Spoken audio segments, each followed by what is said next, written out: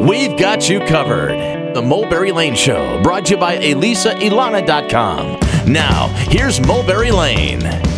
Hey, thanks for keeping it tuned to the Mulberry Lane Show, your creative fueling station. Right now we're in the middle of our chat with Taylor Rice of the indie band Local Natives, talking about the recording process.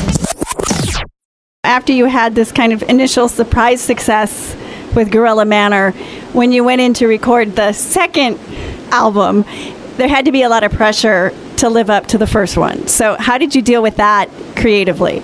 I think we were really careful to take our space and time. We toured Gorilla Manor for so long because it's a big world, and we were so lucky to be able to go to so many places and play that album for people. And then when it was time for the second record, you could absolutely feel, or I absolutely felt this pressure. You feel all these eyes on you, and now all of a sudden you're writing a song, but you're thinking of these people sort of wanting you to fail in some way. Like, there just is that pressure on you when you kind of have this success as a first album for a band. And so we wanted to prove ourselves and to insulate it. I think we said, even though a lot of the industry would say, oh, you have to capitalize on this, you have to release the second album really soon, strike while the iron is hot. And we just set up in the beginning and said, we're not releasing an album no matter how long it takes until we're all happy with it. Okay. Yeah. And that's hard to hold your ground on that, especially when you've got the marketing guys saying we need to get out there now. Well, and we are really lucky. Both the labels we work with are independent, and we're super supportive, and our manager was fully on board. So we kind of surround ourselves with people that weren't directly telling us, you know, we had to release the album now, but and got back into that zone where we have each other as sounding boards, and a song isn't done until everybody's excited about the song, and that can take a pretty long time. And I think that's definitely one reason why there was such a long gap between the two albums. And you kind of broadened the musicality a little bit too on this album. Yeah, we were pretty conscious. You know, we didn't want to make Gorilla Manor Part 2 and just, you know, go off, oh, like, this works really well in a song, let's just do, you know, a drum breakdown right here, you know, a third way, two-thirds through the song. And so, yeah, I think for us, just kind of reinventing it and trying out different tactics with the music. Now, you're known for your live show.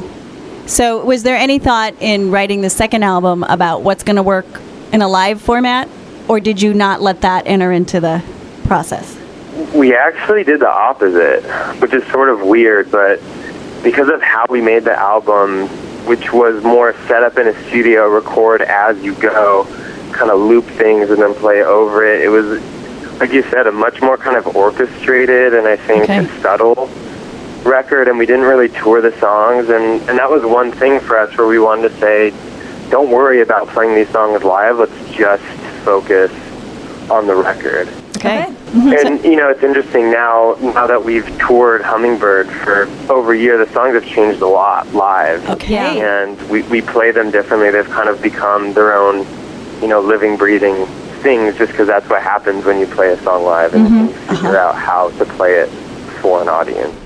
You're listening to Taylor Rice of Local Natives here on the Mulberry Lane Show. And then the neat, cool thing you guys have on your website is you have the stems of the songs available for people to remix. So now, whose idea was it to put those out there? It's something we had done for our first record.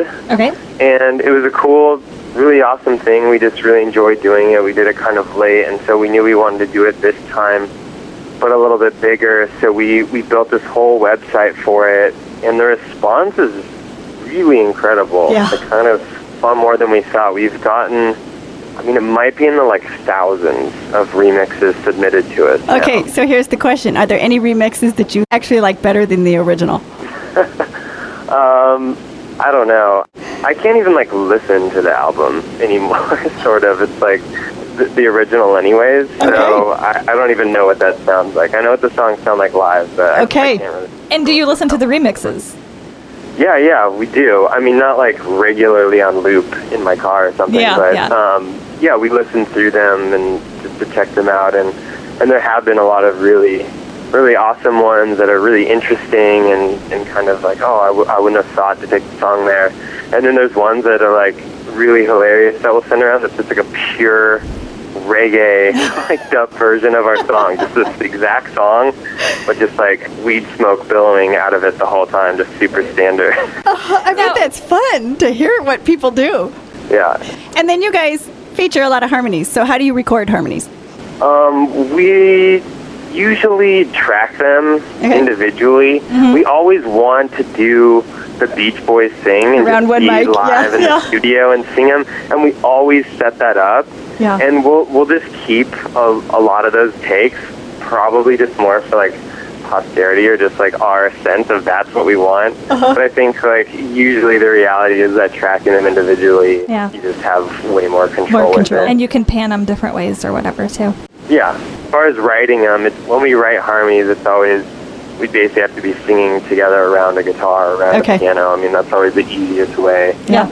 For us, we've been singing together for so long, it's just everybody kind of finds their part, their groove, and that's how we write. Cool.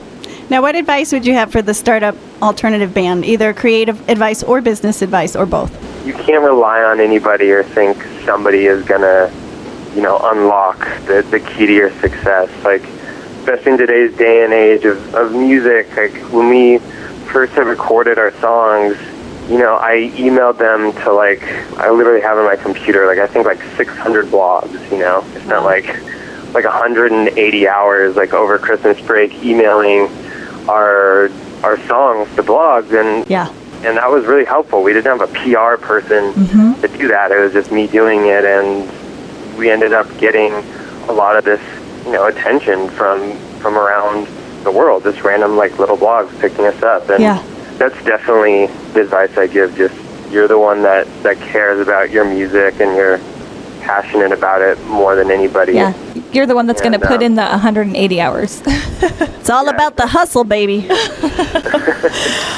hustle a little bit, which is sort of a bummer. It's not. I mean, it's not. I don't mind it. I actually really enjoy it, but people have this image of what rock and roll kind of used to be, and all the bands that I know that are really successful, they're just totally got their hustle down. Yeah, that's true. Okay, and before we let you go, what can people expect from the show? Well, the show definitely tends to be more, I think, energetic and kind of right up front than the record does. We are more comfortable as a live band. Okay. Really, just because we've played together for so long, and that's kind of where we feel our best. So I think the songs kind of take on a lot more kind of aggressive energy almost. Okay. All right. It should be fun to watch. Yeah, I'm excited. Well, Taylor, thanks so much for joining us today. Yeah, thanks for having me. Okay. All right, see you guys.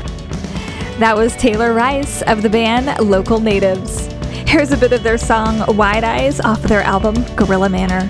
Straight ahead, country duo Bells and Whistles. It's all in the family. You got it here on the Mulberry Lane Show. Awesome evil spirit, awesome evil this way comes. They told me how they fear it, now they're placing it on their tongue.